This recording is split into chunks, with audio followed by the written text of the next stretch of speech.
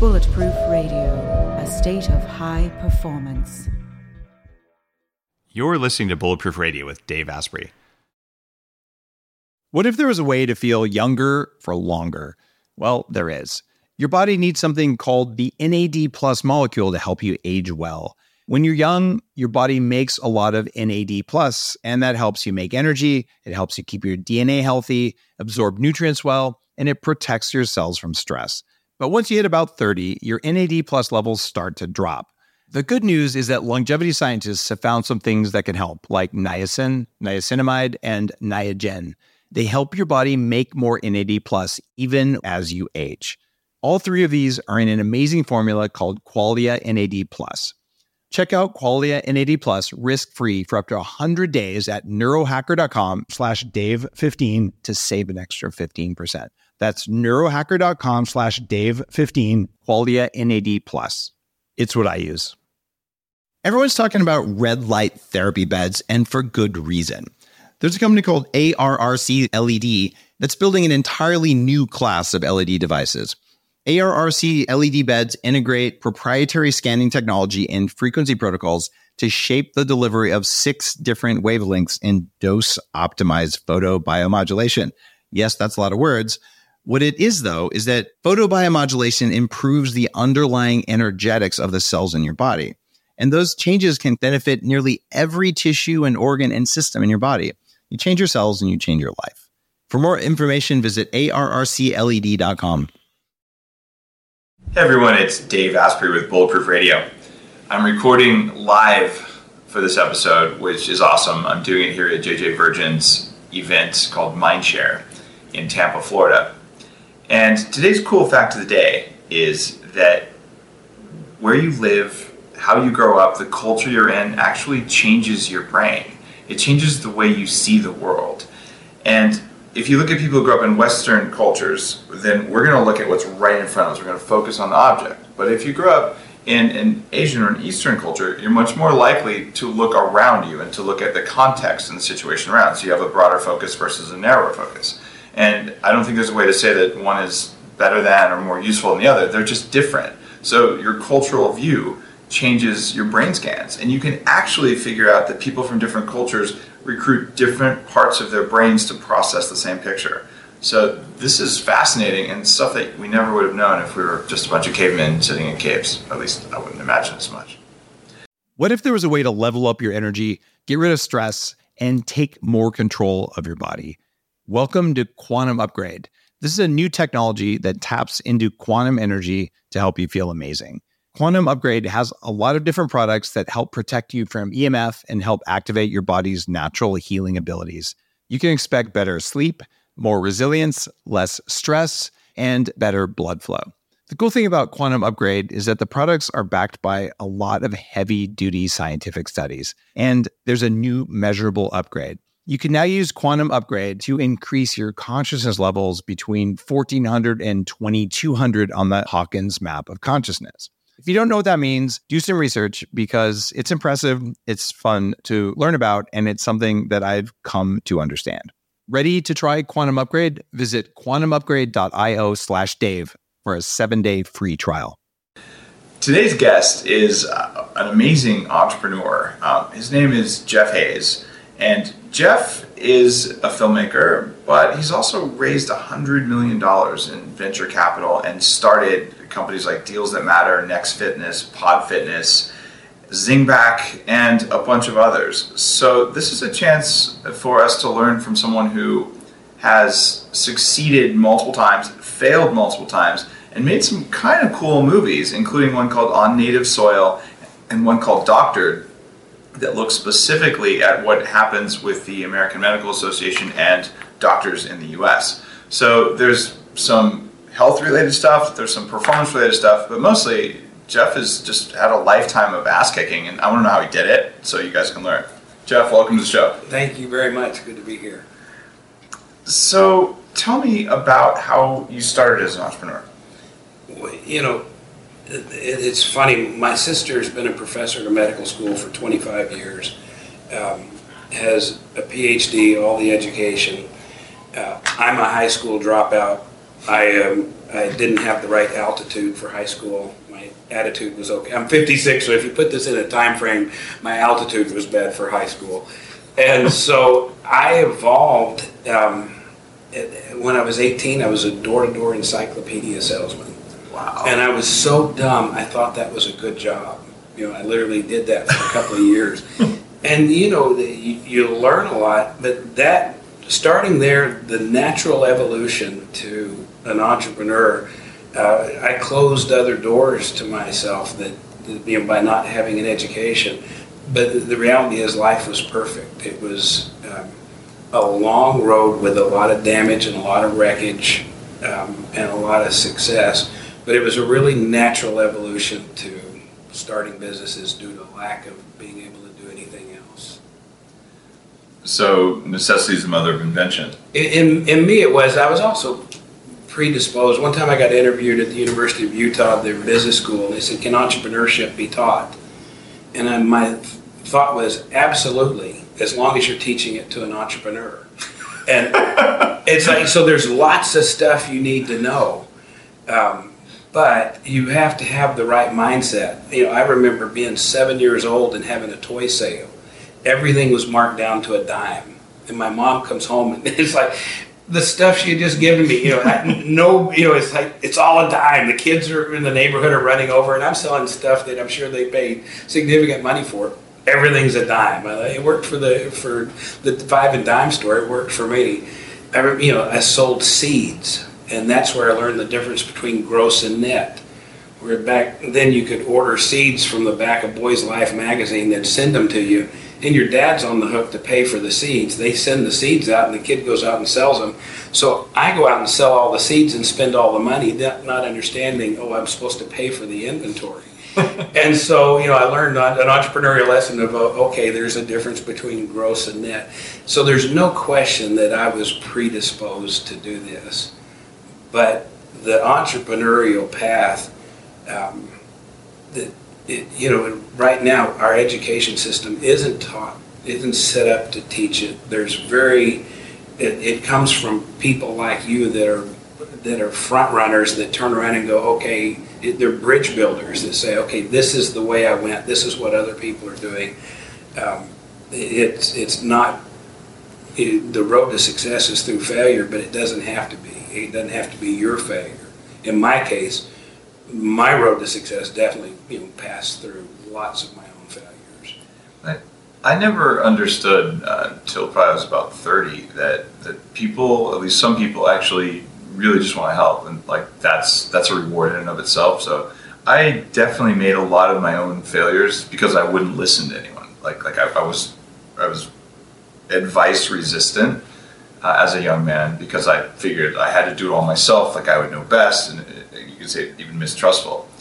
And I found even now, I work with some young entrepreneurs, and probably 4 out of 5 of them are like, they'll hear the advice and then they'll go out and they'll walk into a buzzsaw. And like, I told you there was a buzzsaw there, but they do it anyway. It's that one that doesn't. Those guys are kicking ass before they're 25. You can feel when you talk to somebody and you watch their, and especially one that's really common amongst entrepreneurs who have a creative mindset, is we tend to be doing 5 or 6 projects or 10 at the exact same time. And anybody will tell you, that if you want to magnify something, you do it by subtracting. And if you want to multiply something, you do it by dividing. Like a cell multiplies by dividing. If you want to magnify it and increase your chances of success, you subtract everything else until that's the only thing in focus, and then you magnify that. And you tell somebody like me that, and you watch their face glaze over and go, but I'm not giving up these other things I'm doing. And you just go, okay, welcome to your own personal buzzsaw. This is the other thing that when we listen to an expert, we have 2 criteria. One is we want to know, does this person know what they're talking about? And then number 2, what are their motives? And so, I've seen you at conferences. I'm very familiar with, I started drinking Bulletproof coffee a year and a half ago, after 20 years of no coffee, now Wow. I'm a fiend. You know, so I'm not even going to thank you. It's like, I enjoy it, but it's still, it's like, you know, this, I'm like, okay, I'll do this every now and then. But every now and then means all morning and into the afternoon. But I didn't trust you until I read your book. Oh, And once I started reading the book, I'm like, okay, I get it. This guy knows what he's talking about. But because it took me to separate you from other experts, does this, you know, so I had no problem with your motive, but the question is, does this guy really know what he's talking about? And the book goes into enough detail and your own personal history. I go, okay, I get it. By the way, just a complete side note, the single smartest thing, and I send out 20 to 40 books a month to friends. I buy books, wow. and whatever the best book I read last month, I'll send out. And the single smartest thing I read last year was you saying we've got to quit saying fruits and vegetables like it's one word. I quote that. I no longer give you credit. I say that, and it's like, but the first few times I gave you credit, you know, but now I just said, but literally, that's so true in our, you know, fruits and vegetables, like they're one thing and they're radically different. That single message could probably, if we could just get that phrase spread through the culture, we could probably affect diabetes in this country. Yeah. By people thinking they're doing the right thing, you know, by hammering down a bunch of sugar every day in the form of fruit. Well, thank you for that. I didn't even know you'd read my book, so I appreciate it. And by the way, I haven't finished it yet, so Okay. I guess it's strategically placed where I read it maybe 5 minutes a day, and I don't want to go into detail where. It's a good place for a book. But it's guaranteed to be finished, and it's likely to be one of my books I send out to friends. Oh, I'm honored, actually. It's Jeff. you're honored that. Well, it's right there. You'll send it to your friends. The other part, There's an image nobody wants. it's funny how language affects things, and you mentioned the fruits and vegetables coming together.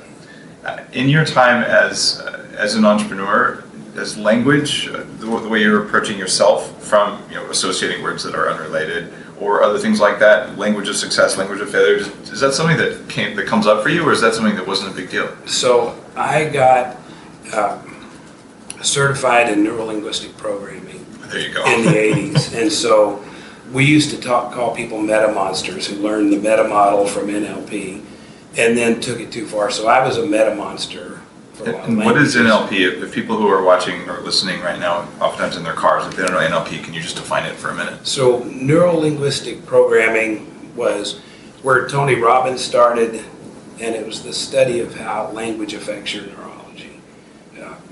And I started studying it in the 80s, really to learn how to be a better salesperson. Mm-hmm. But it became much more than that for me.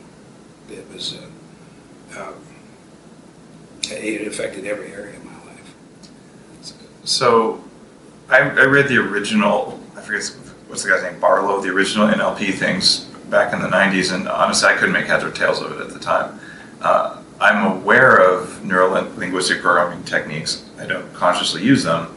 And you can tell when someone's misusing it because it's like they're talking in a funny way that So, they want to be manipulative. So you're talking about Bandler. Yeah, thank you, Bandler. That's the guy. And this was stuff, and then Bandler's who I trained with. So you trained with Bandler himself? Yeah, Okay. so I went and did my master certification with him in '89. But the stuff, it was very manipulative, and then people kind of gave it more authority than what it really had. And so, as if you can drop these hidden language bombs and people lose their power of choice. So it was a therapeutic way of speaking that was effective. But the main thing that it taught me was the power of language and the power of language on my own neurology. And now it's so ingrained on me, I don't remember to use it or to not use it. It's if I want to create mental images in your mind that are movies. If I say to you, can you think of a time in the past that you ran to the store? You're going to get a still image. If I say, can you think of a time in the past where you were running to the store?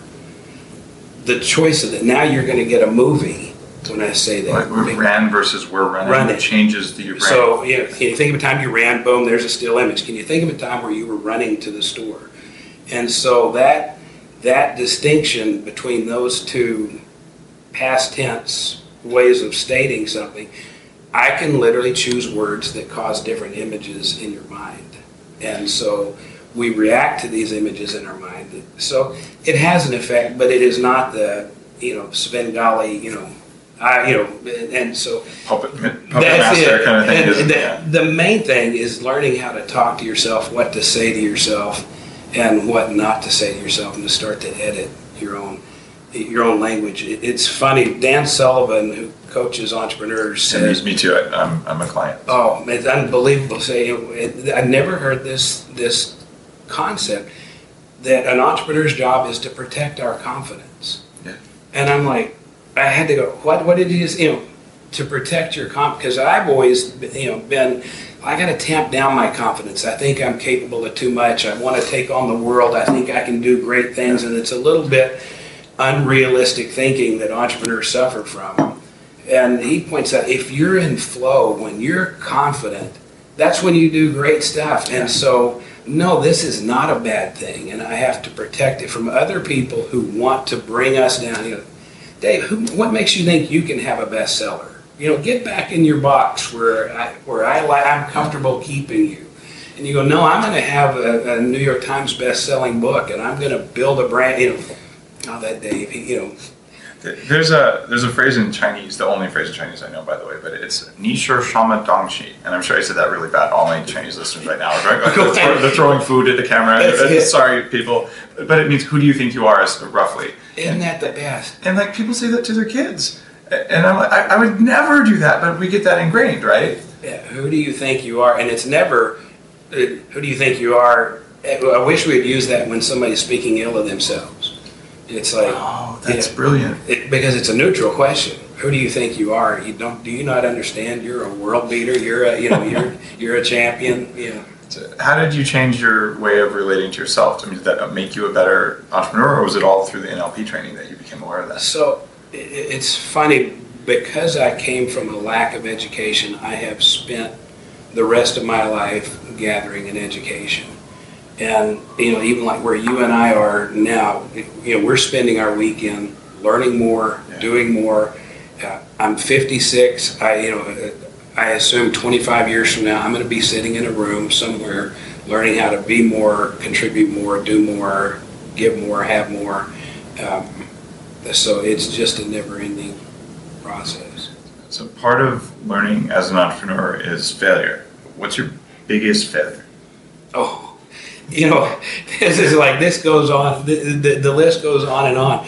I had, in the .com area, we raised $75 million in venture capital for one company that we later sold for $10 million. So it's a fairly spectacular torching of capital. But those aren't the ones that bother me. What bothers me is when I've started projects and gathered people around me and said, follow me, I'll take you to the top of the mountain. And I get us halfway to the top and everybody's killed on the side of the mountain. And so friends, neighbors, relatives, people who bought into my ideas.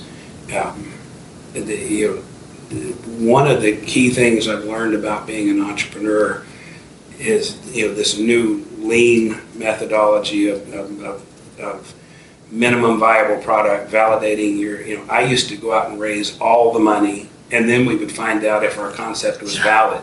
And it never is. There's always, you're going to have to pivot along. And so then you can never go back and go, okay, investors, let's quit. And so you got a ring in your nose, and then you start the process of trying to pivot into success while projecting confidence, while raising more money.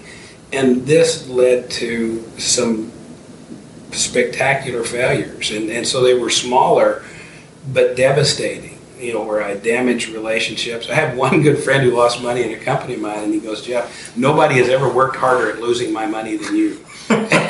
Still a good friend, I'm saying. Yeah, but because he saw, I put my heart and soul into it. But now the real distinction, the thing that could have avoided a lot of that, is validate the concept before you get too much of other people's money into the project. Are you a fan of Patrick Blaskowitz? I don't know the name. He's one of the big authors in the lean startup community. I figure you might have come across his stuff. Also a friend. I will now. Yeah, I'll send you info on his book, and we'll post that in the show notes too if this is the kind of thing you're interested in. So I think that this new idea of crowdfunding startups and plus just changes in the cloud, I look at what I've done with Bulletproof Exec, and I used to, for a living, put together professional services engagements to make websites. And I would design the architecture, like the full redundancy, all this stuff, at the company that really created modern cloud compute called Exodus Communications. So I would literally quote $1 million setup and roughly $100,000 a month of operational stuff for what happens somewhere with Bulletproof. And I can tell you, I don't know what state my content's in. I don't care. I'm not even on Amazon Web Services, and I'm like an original cloud OG cloud gangster or something. And it's so cheap now that I also don't know how much I spend on hosting, because it's like $1,000 or something. And this is a substantial website, like very substantial. So all of those things have gone into making lean startups, making rapid prototypes happen, but the funding side was still broken. And now we've got just basically crowdfunding things. What's your take on crowdfunding? How do you use it? Like, what do you think about it? Amazingly enough, I'm one of the world's experts on crowdfunding.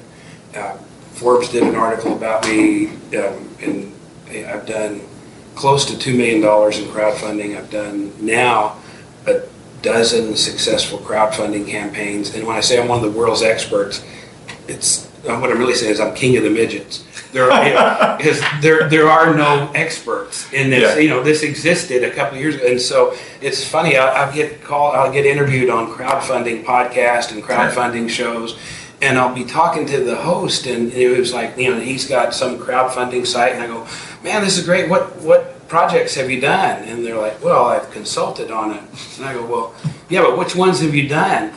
And well, no, I've never actually crowdfunded myself, and it's like, all the guys out there coaching and doing things, not all, surely somebody else is, but there's nobody who's actually done crowdfunding that's teaching crowdfunding. There's consultants who consult on 200 crowdfunding campaigns and 4 succeed, and they talk, they're tout those 4. But this, to me, is a staggering shift in access to capital for entrepreneurs. And so crowdfunding, you have the equity side, which is not my interest. It's regulated. It's annoying. It's not the direction I want to go. So if you're listening to this and you're not into crowdfunding in business, what we're talking about is a whole bunch of people each put in $20 to get something they really want, even if they don't get it in a year. And if enough people put the money in, then you build the thing. That's really, so gathering the first, so this donor crowdfunding is brilliant, and now you can validate your concept, you can test your language, you can find out and if you should do this project at all, and then you can raise your initial money. And so, like, I've got a crowdfunding campaign that, as of this minute, I said it on just a small project on a film I'm going to re-edit for a specific group. We set it at $50,000. We went over $50,000 this morning. It'll probably close at $75,000. And I put this together in a day, and over 45 days, added $75,000 to something that we'll fund and I'll make money on once it's finished. And this is, I can't imagine not having at least one crowdfunding campaign going all the time. It seems like you're in an ideal space because you've been an entrepreneur, you know all the pieces that go into building a company, and then you transitioned over to being a filmmaker. And crowdfunding is about perfect for films because they're digital, because you might sell a lot more films after it's done, but everyone who puts money in is getting a copy of the film. Yep. So it's a digital product. And there's other things I can do. So the key to crowdfunding, my business model on films, Jeff Hayes Films, our tagline is movies that make movements. So I don't make a film because it's a great story. The criteria is I want to make a profit and I want to make an impact. So movies that make movements. And so that means I don't make films I want to make. I make films that other people want made. I give a voice to people who have no voice. And so this is key to the crowdfunding. You don't fund the project you want to do. Yeah. You fund a project that there's a crowd that wants done.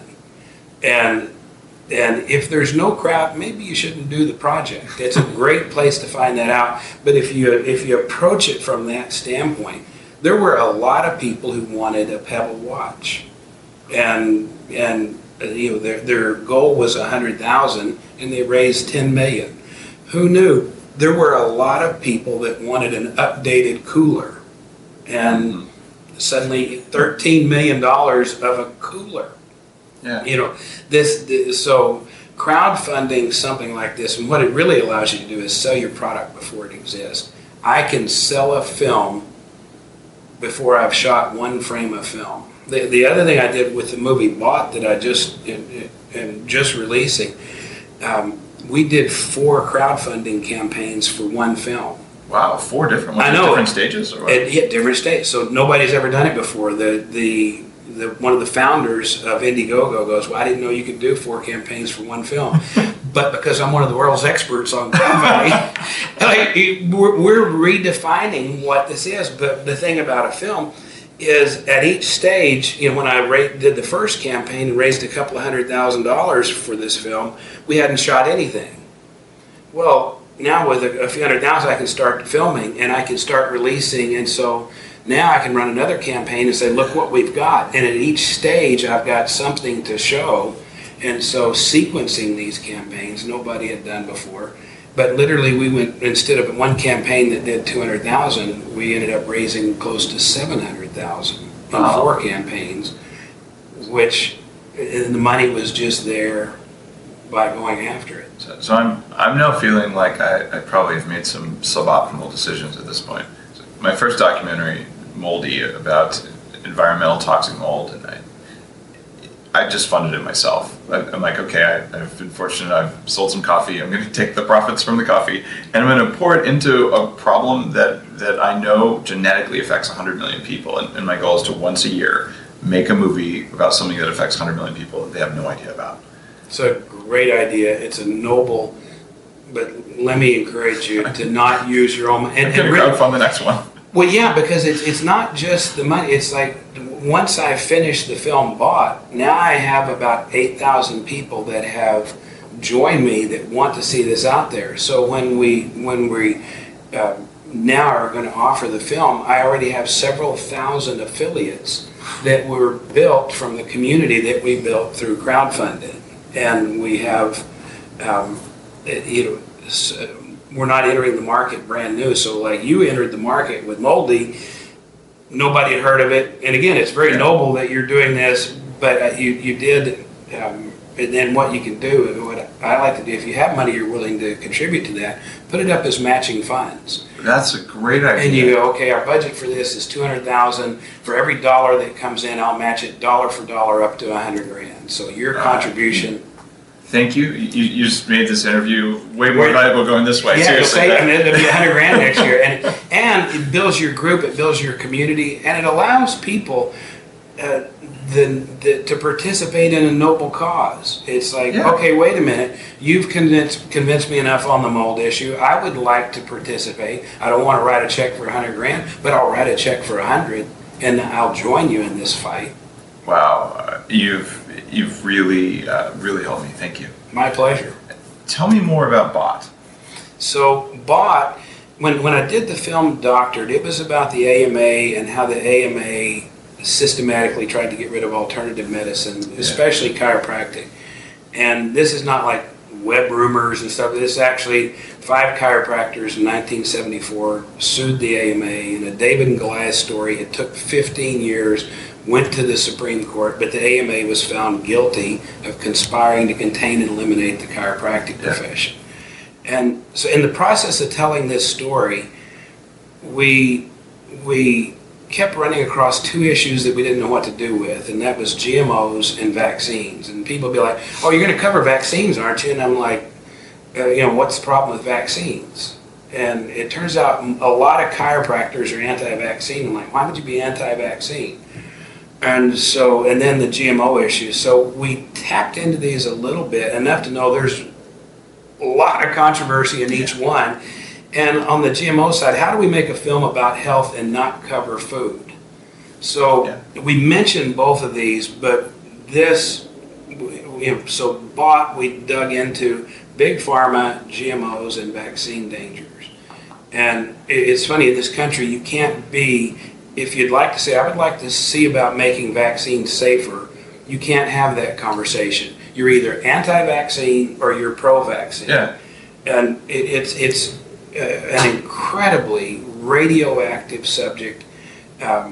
We filmed at Harvard, we filmed at MIT, we filmed at the University of Purdue, the University of Wales. The film opens with a woman who's a neuropsychologist, PhD, talking about her vaccine-damaged child who had, at 6 months, was damaged by the pertussis vaccine, brain encephalitis, and the camera pulls back and she's sitting next to her now 20-year-old son wearing a seizure helmet and a diaper. She's a neuropsychologist. She went through, in 1986, Congress made it illegal to sue a vaccine manufacturer. What the hell? But it's funny, and it was with good intent. The vaccine manufacturers went to Congress and said, because vaccines are inherently and unavoidably unsafe, we're getting out of the business unless you give us liability protection. So to stop them from leaving that business, we gave them blanket protection, and we set up what's called Vaccine Court, but it's the vaccine injury compensation system. And it was designed to quickly get money to people whose child was damaged, because it's going to happen. Vaccines are inherently and unavoidably unsafe. Once we did that, this weird bureaucratic bastardization happens, and suddenly the vaccine program becomes more important than the children that it was designed to protect. So it takes like 7 years to go through the vaccine injury compensation system, and the odds are 2/3 against you that you will win. You're suing the United States government. So here's this woman that she and her husband are both advanced degrees, have good incomes. They go through 7 years of hell with everybody, her doctor on the day that it happened. This is a vaccine injury. Everybody agreed, and it still took 7 years of fighting. But the government found his autism and mental retardation were caused by vaccines. So the film opens with a woman where a lot of times they're dismissed. Oh, she's just a mom. She doesn't know what she's talking about. Well, here's just a mom who, of course, got divorced in the process of this. 95% lose their marriage. A neuropsychologist, educated, smart, intelligent, with a child who lost that life at 6 months, that now 20 years later he's in a seizure helmet and a diaper. It makes it very difficult to say, no, this doesn't happen. Especially when the government said yes, and they paid her $8 million over that child's lifetime for in an annuity to take care of him. But it was a bitter, horrible experience, and this is going on all the time. Once you dig into it, and then we find that we're being lied to about the safety and efficacy of vaccines. People, this year's flu, the flu vaccine, the Cochrane Commission has reviewed it 3 times and said they just don't work. There's no benefit. There is a downside. This year, the CDC came out and said, okay, we admit it, this year it doesn't work, but still get it. You can still buy it at Walgreens. Even though it doesn't work, please still get it. You really still need it. And so it's time to have the purpose of this film. And I'm thinking about running a full-page ad in the Wall Street Journal. I got to decide whether I have the guts to do that. I've done this 3 times in my career where I run full-page ads in the Wall Street Journal. And that's like hundreds of thousands of dollars, right? We got them on a remnant rate, and you can do it for less than that, but it's still quite. I ran one for Pod Fitness, a company that I had, that said, "Dear Steve Jobs, thanks for the iPod. P.S. Wait till you see what we did with it. Call me," and had my cell number. The next day, Apple sued me over the name Pod. It cost me $1 million for that lawsuit. That's ballsy, though. Oh, so that's my mentality: is find the biggest guy on the field and go stick your finger on his eye. So I'm going to run an ad in the Wall Street Journal. We'll see if I have the courage to do it. Say, and the headline being, "Is it time to short Merck and Monsanto? Botmovie.com," and see if we can. Because it's brilliant marketing. Whether or not you do it, you have to do it. That's what I think too. So we'll see if I survive the doing it. But this this film, we need to get it out there to start the conversation, to let people know, GMOs, it's a contentious subject. The bill that failed in Washington State, there was $12 million that was spent fighting that bill. Of the $12 million, $500 of it came from inside Washington State. All but one contribution in the entire state, everything else came from business interests outside of the state that literally bought that vote. And that's so BOT's about that, or is BOT about vaccines? So BOT is about vaccines, GMOs, and big pharma. So we have two big pharma whistleblowers, both of whom their cases have already been settled for billions of dollars. And so these guys went through hell.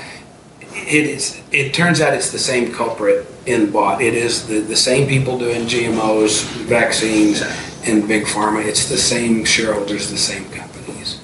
So the most important thing that you've said in the thing about vaccines is that there's the script says more is better and they're all evil, and the middle is a wasteland. You're not even allowed to have that conversation. It's like, no, which side are you on? And you're like, well, I'm on the side that would like to see these be safer. I'm on the side that would like to see. We've never done a test of what happens to a kid that you give all of these to. We've never done the study that tracks people who've been vaccinated versus people who haven't. The CDC said it would be immoral to do that study. I promise you, I could get 1 million people to volunteer their children for that study. They said, well, vaccines are so important, we can't do the study. We could even do it retroactively and follow the kids that we know haven't been vaccinated versus the kids. Amish. So they don't want to know the answer to this question, and that's the part that, most of the people, most of the MDs that really dig into it become anti-vaccine. If I was headed back to Africa, I would struggle. Do I get the yellow fever or not? It's a dangerous vaccine. Yellow fever is a dangerous. So even as much as, and so it'll aggravate people that that I have an open mind on this stuff. I don't know what I would do. I'm in the same boat. My wife's a Karolinska trained physician, and she volunteered for Doctors Without Borders. And when she got the round of vaccines required for Africa in med school, she got encephalitis. She had to take a semester off because her brain was gone from the vaccine. And it caused autoimmune issues that she still has. And she knows it happened. There's no lawsuits. It's in Sweden. They don't sue anyone in Sweden. But the thing is, to say that they're all harmless, no. But there is a benefit to some of them. And that's where it gets really weird. If I went to Africa, I don't know what I'd do either. This is when, at the very beginning, I talked about experts. We want to know, do they know what they're talking about? And what are their motives? And most of these conversations on GMOs and most of these conversations on vaccine are fueled by people with bad motives. And that distorts the conversation. So that's the purpose of an independent documentary filmmaker like me, is I wade into these conversations with hopefully no agenda other than shining a light on them. I usually end up with a bit of an agenda, but I don't start with one. Now, you did something, it sounds like it's in your personality, but you didn't just pick one thing to go up and poke in the eye, but you picked GMOs and vaccines at the same time. So the two-fingered poke. This is it. Well, aren't you just going to get sued or killed or something? I hope not. This is strategic in that what I wanted to do for the vaccine group, the GMO people are scared to associate with the vaccine people. They believe in it. But Jeffrey Smith is one of the big voices in anti-GMO. He's a friend. And so, but he didn't have I don't want to say balls, or I don't want to say courage. I'm frustrated with him that when it came time that because it will hurt his movement, he made the rational decision to not participate in this because he can't afford to be associated with the vaccine movement. And it's very frustrating to me. I need these guys to stand together. At the same time, when I talk to him, I get it. Literally, had he been associated to this, it could drop his funding and jeopardize his entire organization for his mission. But these guys need to know, I want to knit them together because they belong together and they're fighting the same villain. whether that'll be successful, I don't know. The big villain we're talking about here, it's funny. I mean, you've taken on other big regulatory bodies as well. And what we're talking about here is when large organizations with an agenda put themselves in charge of your choices, we tend to run into this behavior. And I'm not fully convinced that it's always with negative intent. I think there's always good intent when it's set up. It's an emergent behavior of lots of small decisions. Werner Erhard said all organizations eventually turn evil. And what he means evil is when the organization starts to serve itself instead of serving the people that it was set up to help. The vaccine injury compensation system was set up to serve people who are injured.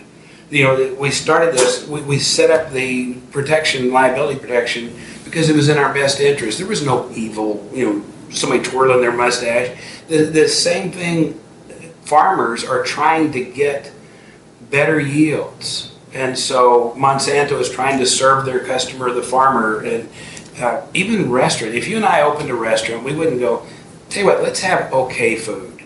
We shouldn't have great food because people will eat too much. So, we start down this trail of making our food as great as it can be. The next thing you know, there's food scientists who figure out how to manipulate the flavors, how to keep it in your mouth longer so it stays on your tongue, so you absorb more of the fat and are happier and more satisfied with the meal, get hungrier, more salted. We do all this. It's not out of evil. We want to have the best restaurant we can have, but we end up a long way from where we started. Yeah. One of the things that motivated me to start Bulletproof, and I'm a tech entrepreneur, and I've been hacking my body for a long time, so I have some background on this. It's that every time I see food and supplements and everything else, there's cost optimization, and then there's basically flavor optimization. Yes. Right. And when you get to flavor optimization, you've created addictive stuff. When I see the slogan, "You can't eat just one," I'm like, it's an instruction. It's drug. And it's an instruction. Look, I'm telling you, you can't eat just one. It's true. In fact, can't is one of my 4 big weasel words. Anytime one of the Bulletproof employees says can't, I'm like, weasel word. My kids are trained. If I say can't, Daddy, you're lying. I'm like, all right. So with you there, but as an instruction, and also just as an addictive kind of thing, you'll make more money in a restaurant if you make addictive food. And if you make food that satisfies you, so you're like, wow, I just don't really want to eat anything else. I don't even crave dessert. You might make less money unless you change other things about your model. It's a bummer. Yeah. I'm a capitalist, and as I watched the deformation of what happens to health when capital is applied to it, it bums me out as a capitalist. But then somebody pointed out, this is not capitalism. This is crony capitalism. And this is what's happened. I'm actually making a film about this called Feckless this year that the CEO of Overstock is asked me to do in funding. And when we watch how 80 years ago we transferred so much power to Washington, that it's really starting about 80 years ago, that it made sense to have lobbyists in Washington protecting you. And so the more we move power from state and local governments to Washington, the more this has happened. Well, the Democrats always wanted a big government to protect us from big business, but they never imagined what would happen when government became a subsidiary of big business, which is really what's happened. And so this is a bipartisan issue. We've got to move power back to state and local governments and away from what's called regulatory capture, where these guys, they're not in the market like you and I. We're out there creating value and attracting people and building a brand and carving out a niche. They're skipping all that and legislating it. And it happens in vaccines where we make my product, I can't be sued for it, and the law says your child has to take it and the state pays me for it. That's not what you and I are in. There's also the notion of harm reduction. And when you put regulations in place that create a framework where you're not allowed to admit that there's a potential for harm, you can't reduce it, right? I said can't. But at least you can, but you're breaking the law to reduce it. And there are people who, before they vaccinate their kids, they give their kids extra vitamin C. They give them other antioxidants that protect the liver and try and reduce inflammation because they're worried about it. Now, that's a rational response, and maybe if anyone ever bothered to test a protocol like that, you might find that it reduced adverse incidents. But if you deny adverse incidents... But there are no adverse incidents, so why would you do anything like that? How do you make it better? And this is what bothers me. Like even another real contentious issue. Are EMFs harmful? I've done enough research on this. Sometimes, yes. In fact, I have equipment in my house that improves the rate of healing using EMFs. And I know that if I can make it help, I can make it hurt. Like it's there. Yeah, I just bought a Beamer bed. Oh, there you go. Nice. So you understand some of the EMF, both benefits and risks. But if we acknowledge this problem, okay, we've got $40 billion in wireless equipment, or probably more than that out there now. If we acknowledge the problem, we could then change the protocols. I'm a network engineer by background. We change the protocols to be ones that actually help people or at least don't harm them. But by denying risks, we become unscientific. And just saying, look, there's risks and there's benefits. I dearly love having the ability to have a computer in my pocket, and I don't really want to give that up. But if I had a computer in my pocket that made me grow new stem cells instead of cancer cells, that'd be kind of legit.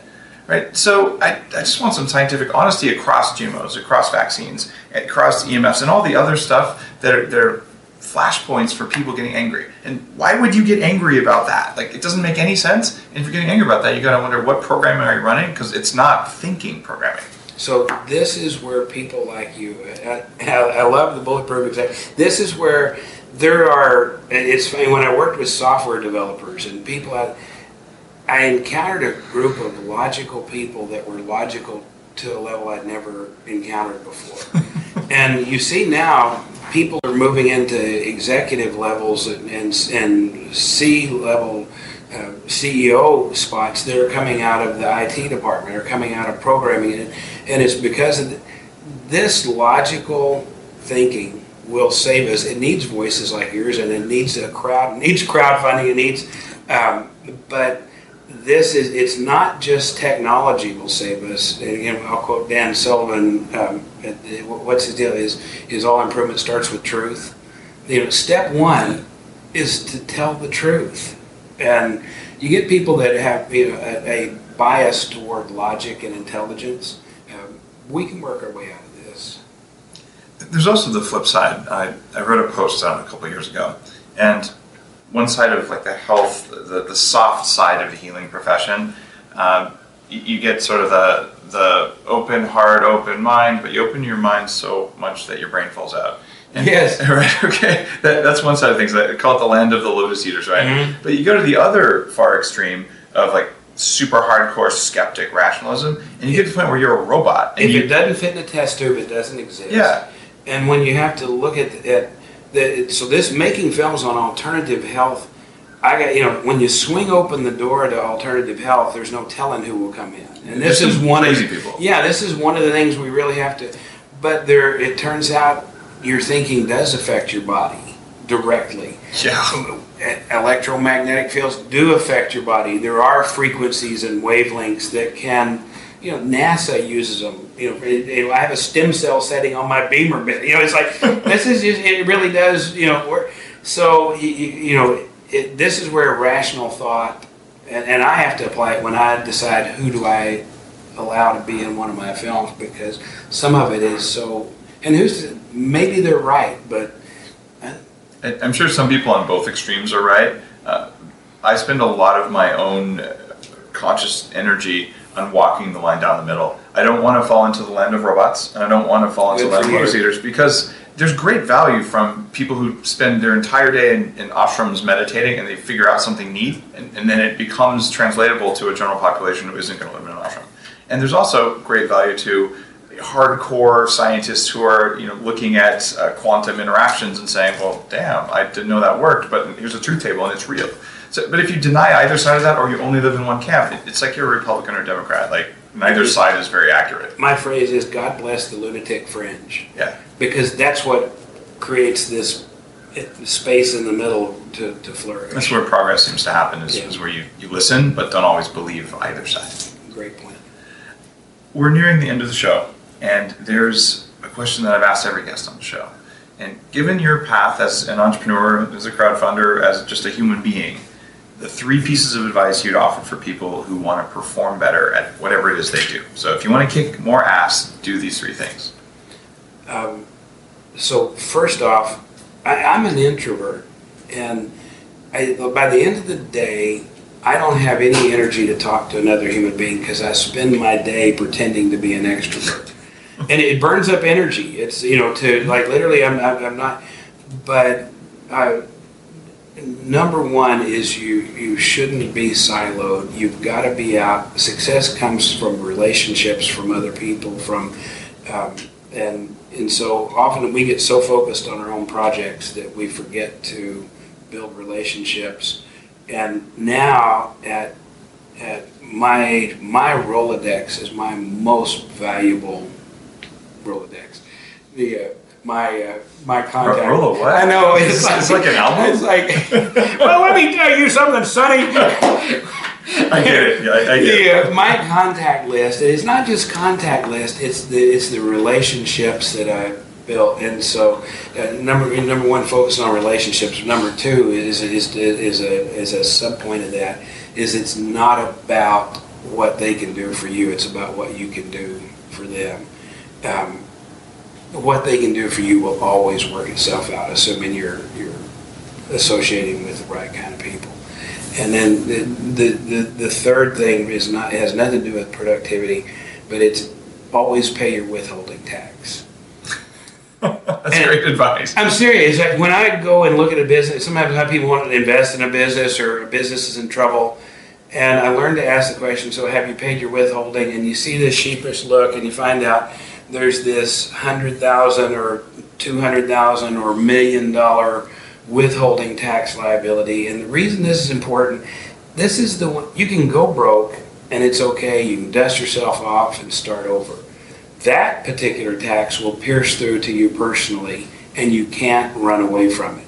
You can go to jail over it. You can go to jail over it. And so this is where when people, there are risks to take as an entrepreneur. Don't take risk that can ruin your life. Don't take risk, and that's really the point 3 is know what your risks are, and don't take stupid risks that can follow you and haunt you. Our business becomes so important. None of them are really worth that. Amazing advice. Where can people find info about your latest film, your other films? Like, where can they learn more about you? You can jeffhaysfilms.com. Spell that for everyone. It's JEFFHAYS, no E in Hayes. Jeff Hayes Films with an S.com, and then individual movies you can link to from there. I got shortlisted for an Academy Award on native soil. So I mean, I'm a legitimate documentarian. This is not a guy with a camera. Hey, I bet I can make a movie. Yeah, there's a difference between real documentaries and you sort of I'm on a mission, but I've just got a camera. You're making real films. Sometimes the people that are on a mission and have a camera, you end up going, dang, that's good. It's a fair point. Yeah. It does happen. Yeah, I hate that, but it's true. Thanks for being on the show. We're going to include all the links to Jeff's movies. They're worth watching. Doctored on Native Soil, and your very latest one, Bot, and you've got Fahrenheit 9/11 as well. So this is a long history of these things, and we'll post links to jeffhaysfilms.com. If you enjoyed the show, I would really appreciate it if you would head on over to iTunes and say you like it, and just share it with others. We're just about at 11 million downloads, and I'm putting a ton of time and energy into this because I think it's helping a lot of people. And so if this helped you, whether as an entrepreneur or as someone interested in all of these cool things we just got to talk about, just head on over and let me know that it's making a difference, because that keeps me motivated. And also let other people know that you thought it was worth your time. It just takes a second to go to iTunes and click. Thank you.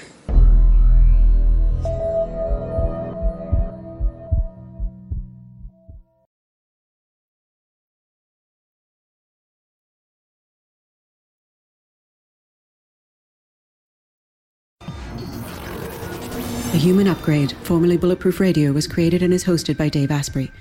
The information contained in this podcast is provided for informational purposes only and is not intended for the purposes of diagnosing, treating, curing, or preventing any disease. Before using any products referenced on the podcast, consult with your healthcare provider, carefully read all labels, and heed all directions and cautions that accompany the products. Information found or received through the podcast should not be used in place of a consultation or advice from a healthcare provider.